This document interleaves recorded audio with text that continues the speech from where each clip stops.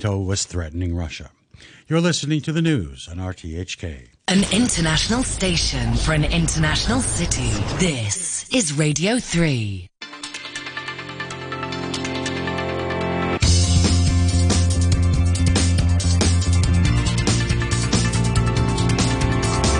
Money Talk. Good morning and welcome back to Money Talk after the long weekend. The time's 8:03 in Hong Kong on Tuesday the 10th of May. This is Peter Lewis with a catch-up of the business and finance headlines. John Lee won the chief executive election in Hong Kong on Sunday, gaining 1,416 votes from the 1,500 members of the election committee. Mr. Lee promised to work to build on Hong Kong's status as an international metropolis by expanding its international connectivity and creating a more favourable business environment. The CE-elect stressed that he'll strive to open Hong Kong up both to the world at large and to the mainland. Financial Secretary Paul Chan warned on Sunday that the government will have to cut its economic growth forecast for the year when officials announce revised projections later in the week. Writing on his blog, Mr. Chan said the recovery of the domestic economy takes time and the persistent uncertainties and heightened risks in the external environment are also not beneficial to Hong Kong's economic situation this year. Chinese export growth fell to its lowest level in 2 years in April.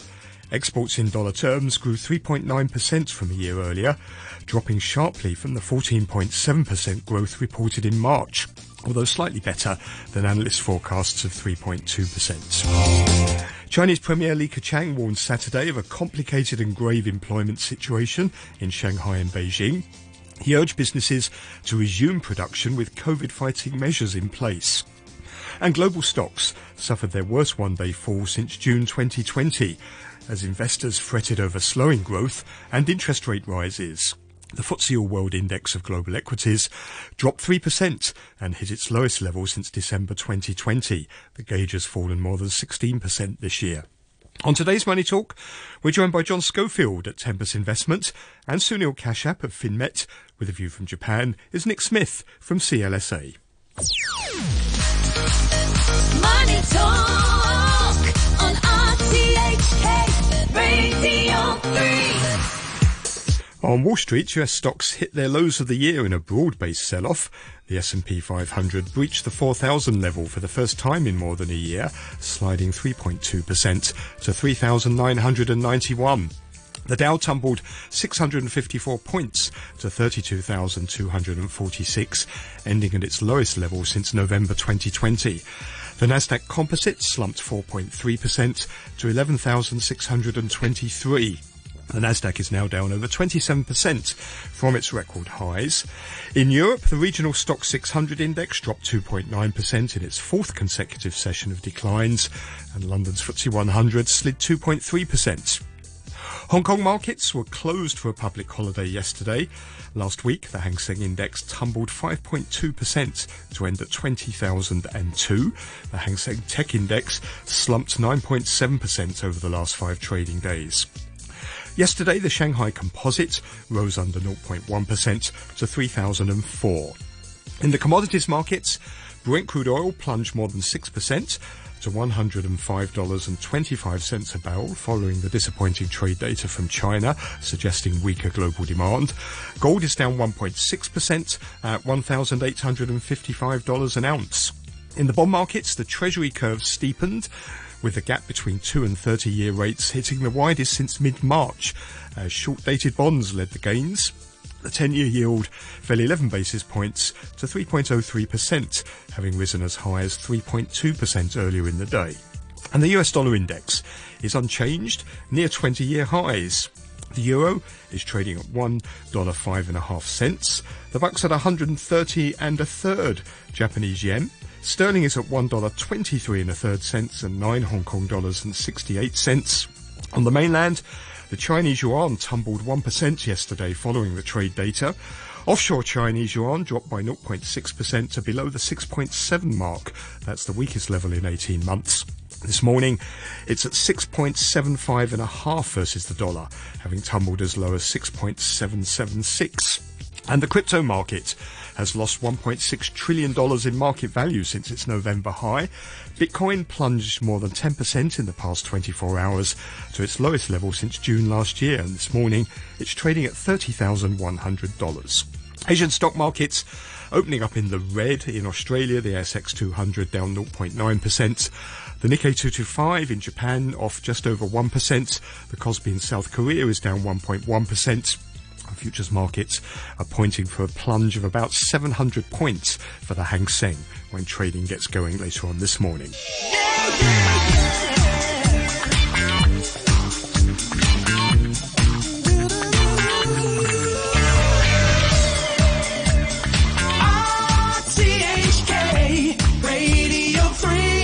Times 8:08.5. Let's welcome our guests.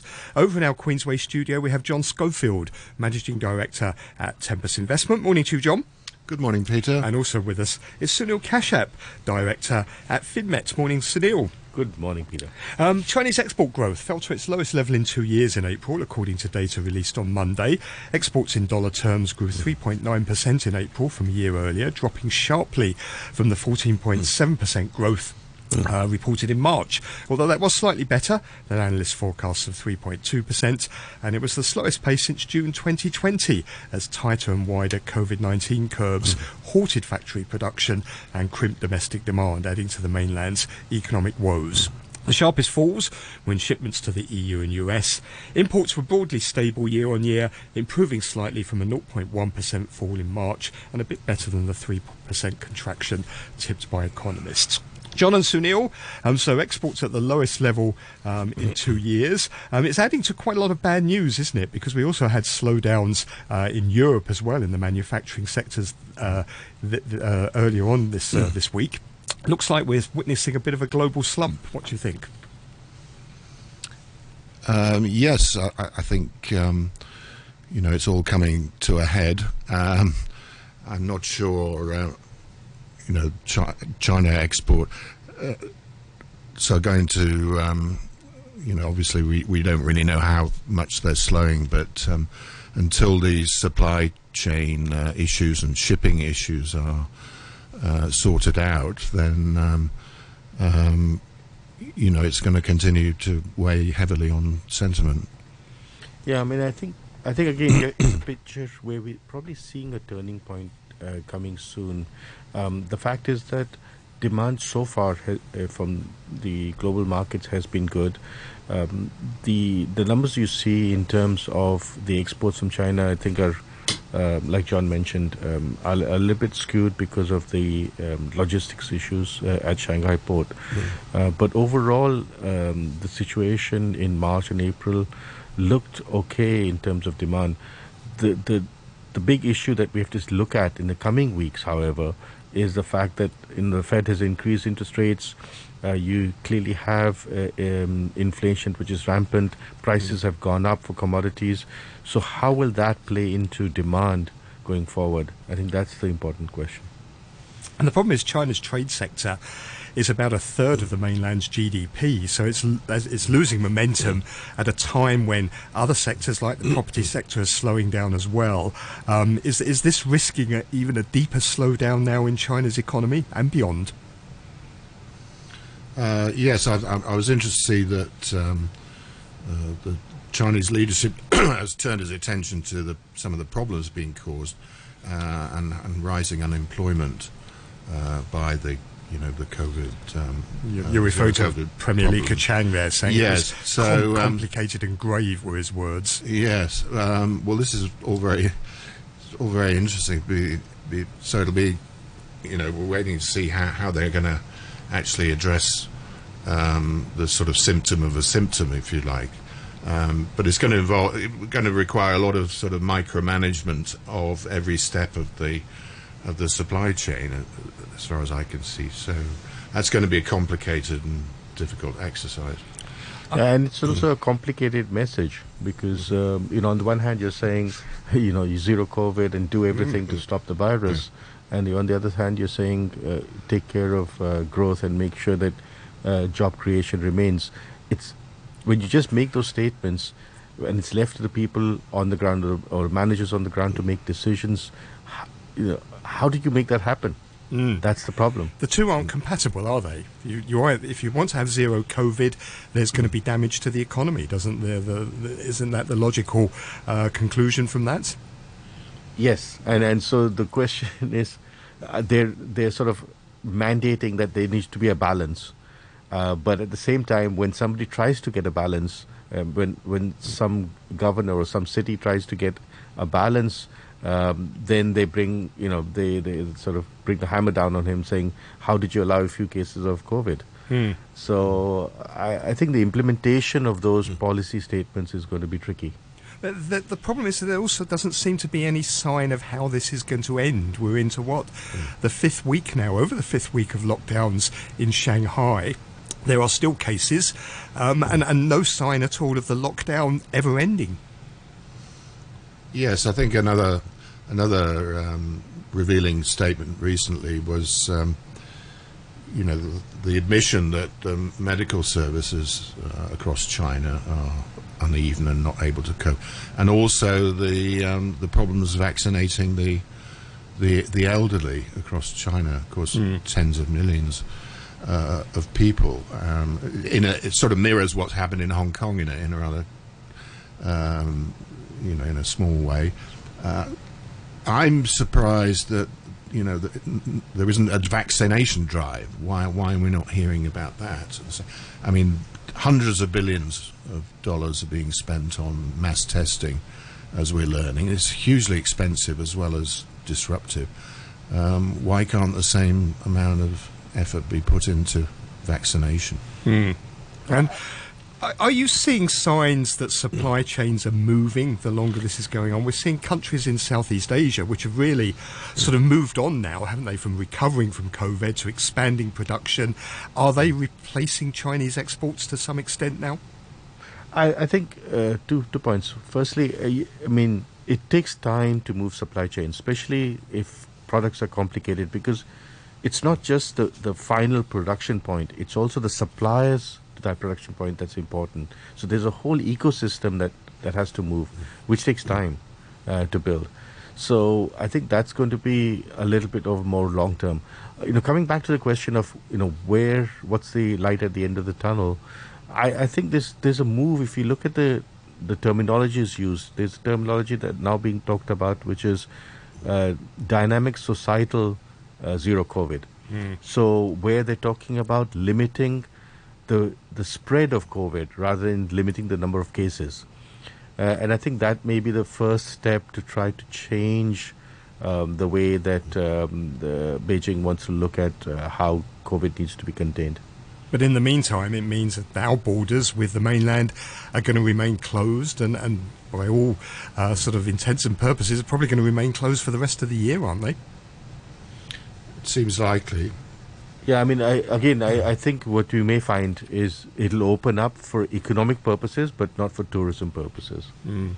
But it's hard to do both, isn't it? Because, our economy in particular depends very largely on tourists and on people being able to travel freely, not just to the mainland, but from international places onto the mainland. It's going to be very hard, isn't it? Yes, that's the challenge for the new CE. Yep. Let me ask you about the markets. We've seen the biggest one-day fall in 2 years. Overnight, the FTSE All-World Index dropped 3%. Big falls on Wall Street. We had some big falls also in Chinese markets on Friday. Hong Kong markets closed yesterday, but the Hang Seng was down 5.2% last week. The tech index slumped 9.7% as investors despaired over Chinese leaders' insistence on adhering to the zero COVID policy. We seem to be seeing quite a significant repricing now, aren't we? And also maybe a significant dislocation in global markets. Is this all being driven by the Fed? Well, it's Fed plus, and obviously the shutdown in China, the war in Ukraine, all these things are converging to a perfect storm for the market. We're looking at the picture in the US in particular, and this has historically been the case that the US will be able to sort of fairly brutally reprice, as you put it, While I think in the short term there's more pain to come for equities, particularly the Nasdaq index and so on, it won't be too long before we're starting to see signs of value and so on, and investors accumulating. Well, what would you be stocks. looking for to say that's happened? Well, I think you get a sort of climatic sell-off. I think the bond market is also probably close to stabilizing in the US. It's noticeable that, short-term interest have been put out to 1%. Well, we can hardly blame that for a meltdown in the markets, but the longer end of the bond market has already, moved up to the 3% range, which is probably sustain. If we're going to get a bit of a recession or downturn, then that starts to look attractive. So when stocks have repriced to that kind of discount rate, long-term discount rate, then they'll be able to start to find a bottom. Yeah, in my view, I think the driver for the sell-off really, in my view, is largely the fact that there was a lot of leverage in the system. And so what you're seeing now is a lot of the speculative asset groups which were funded by cheap money, by leveraging or using cheap money, those positions are being unwound. And so at some point, and we're probably coming to the close to that point where once the leverage trades are out, then people start seeking value and looking at stocks or assets where they can see real cash flows in the future. Well, what do you make of the Fed's warning yesterday in their financial stability reports that a sharp rise in interest rates could cause a larger correction in asset prices? And in particular, they were warning that trading conditions were deteriorating and these wild swings were being exacerbated by a decline in liquidity.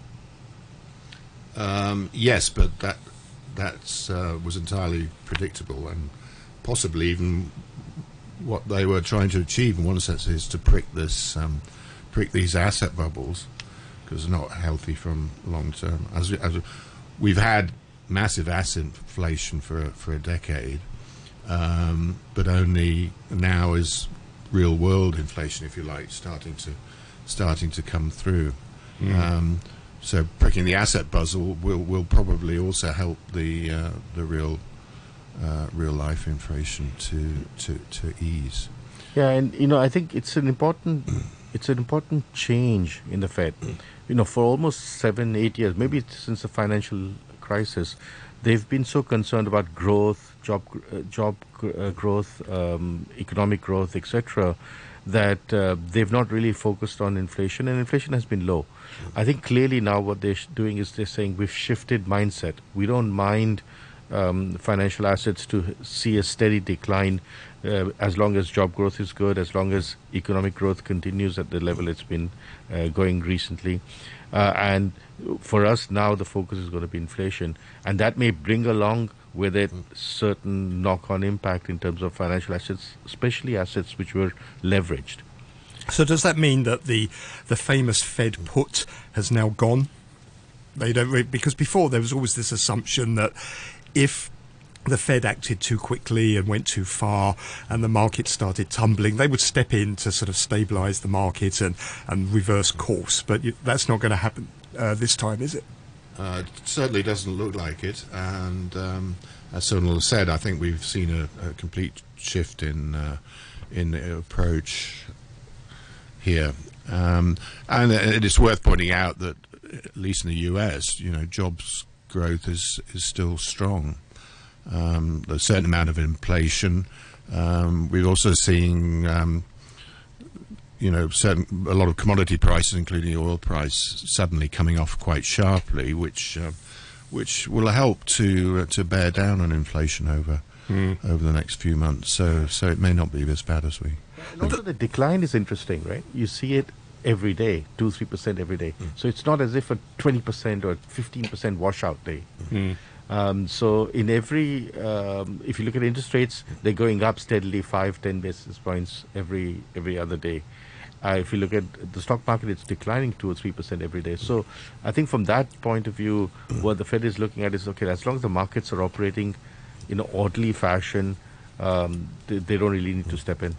The problem is, though, we don't know how high the Fed has got to go to control inflation. The Fed probably doesn't know itself either. That's the real risk, isn't it? And the risk is that it could be way higher than what even the markets are thinking at the moment.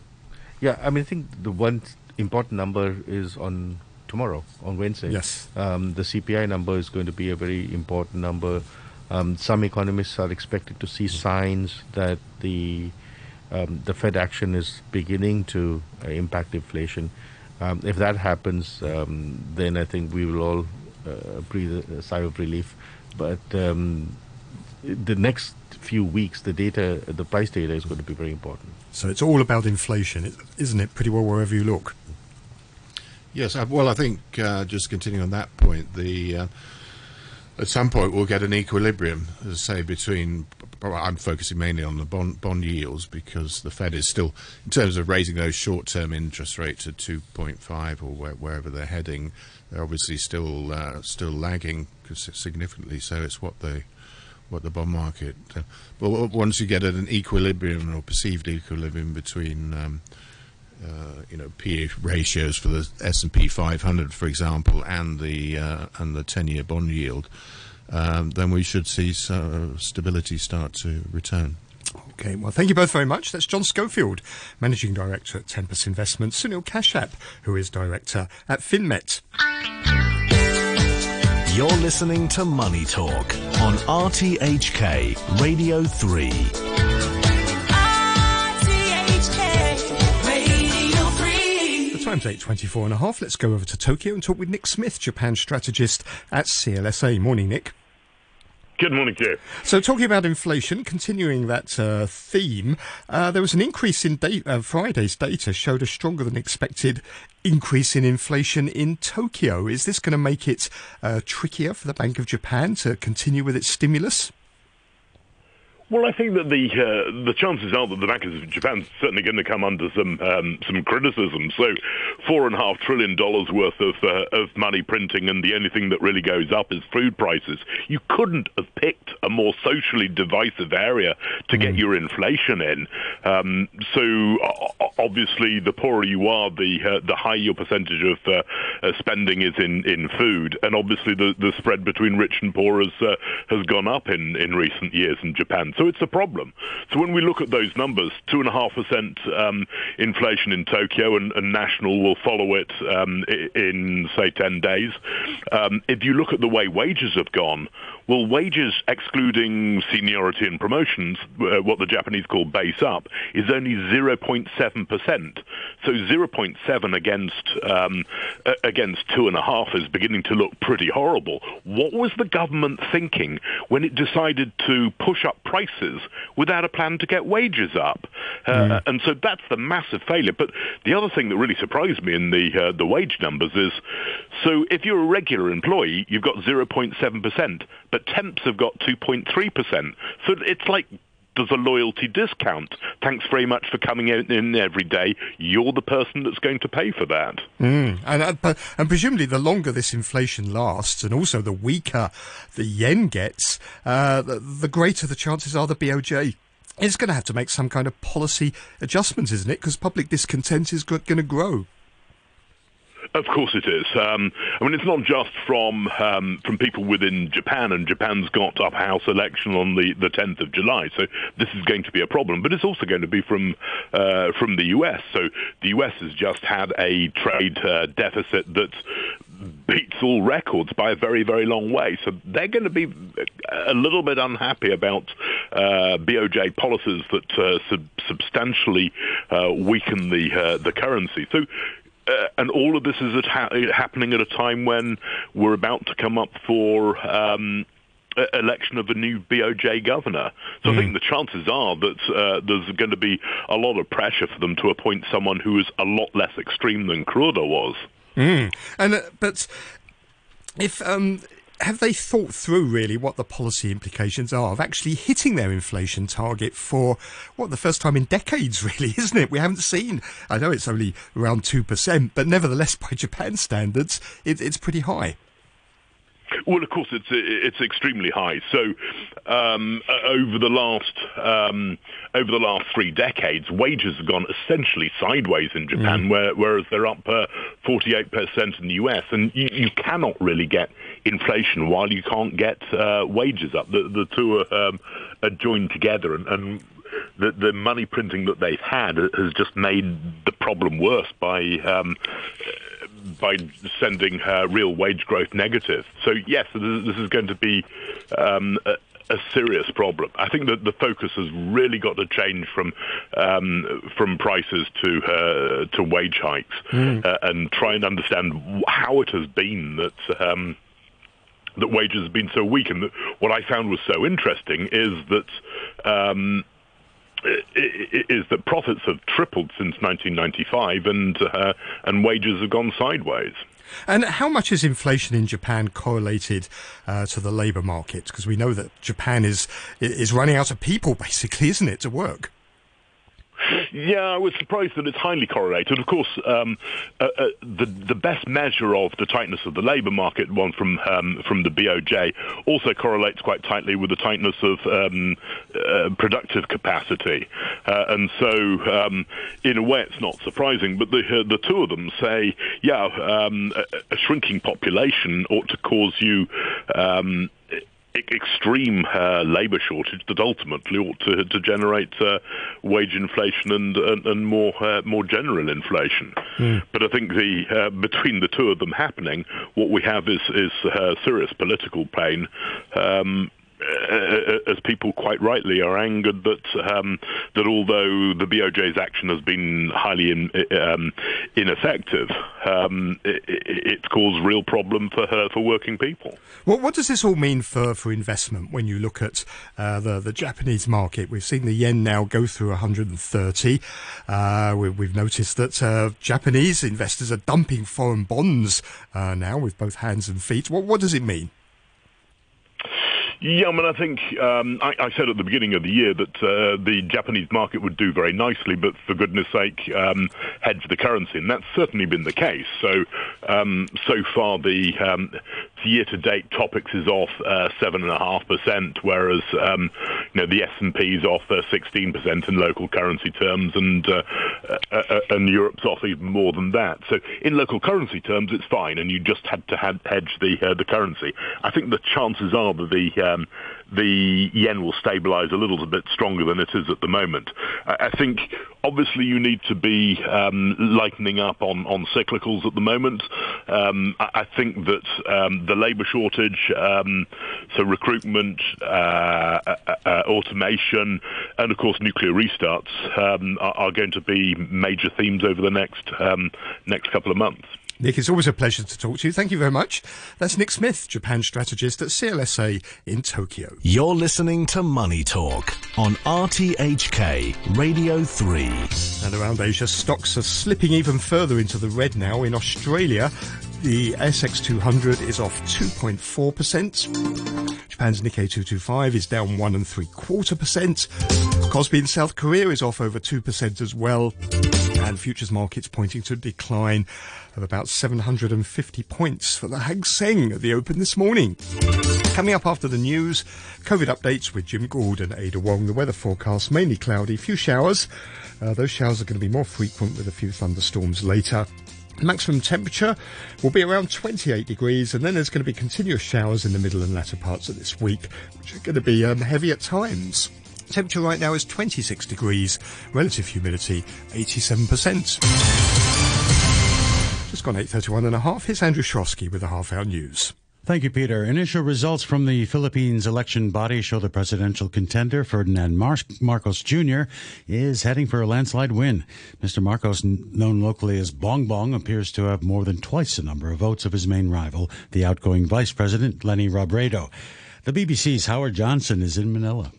If this continues this way, Philippine history will turn on its head tonight, because more than 30 years ago, the Marcos family were ousted in disgrace because they were seen as corrupt, a brutal dictatorship for more than 2 decades, much of it during martial law. But what we've seen is the rewriting of history, the glorification of the Marcos family, removing all the extrajudicial killings, the tortures, and instead presenting the big-ticket infrastructure projects. All of this stuff has been pumped out on social media, and it seems that the Philippine people are ready to give this family a second chance. Police in Sri Lanka have fired warning shots to deter thousands of protesters who breached the front gate of the Prime Minister's official residence and set fire to a truck. It's thought that Mahinda Rajapaksa, who yesterday resigned as Prime Minister, is holed up inside. The BBC's Ambarasan Thirajan sent this report while on his way to Colombo. There have been protests against the government for the past few weeks due to what they say as government's mismanagement of the economy. For weeks, people have been demanding the resignation of Mr. Mahinda Rajapaksa and his elder brother, President Gotabaya. But the protests got violent after people who are believed to be supporters of Mr. Rajapaksa attacked anti-government protesters who have been holding protests in Colombo and in other places. The government has imposed a curfew and stepped up security across the nation. New York's Attorney General Letitia James has proposed legislation which will enable the state to fund access to abortion for people from parts of the U.S. where the procedure is banned. The BBC's Nada Tawfik reports. Attorney General Letitia James said New York would not go back to the dark times when women were unable to control their own bodies. She vowed to fight to keep abortion safe and accessible for all who need it. The proposed legislation would fund abortion providers to help women regardless of their ability to pay or their insurance status. It would also award grant funds to nonprofit organizations that provide support to people who travel to New York. The legislation would prohibit the state from tracking information about patients to protect their privacy. A clash between rival prison gangs in Ecuador has led to the deaths of at least 43 inmates. The authorities say they've arrested more than 100 other inmates who were trying to escape during the riots, which began in the early hours. The security forces say they're now in control of the situation at the Bella Vista prison. You're listening to the news on RTHK.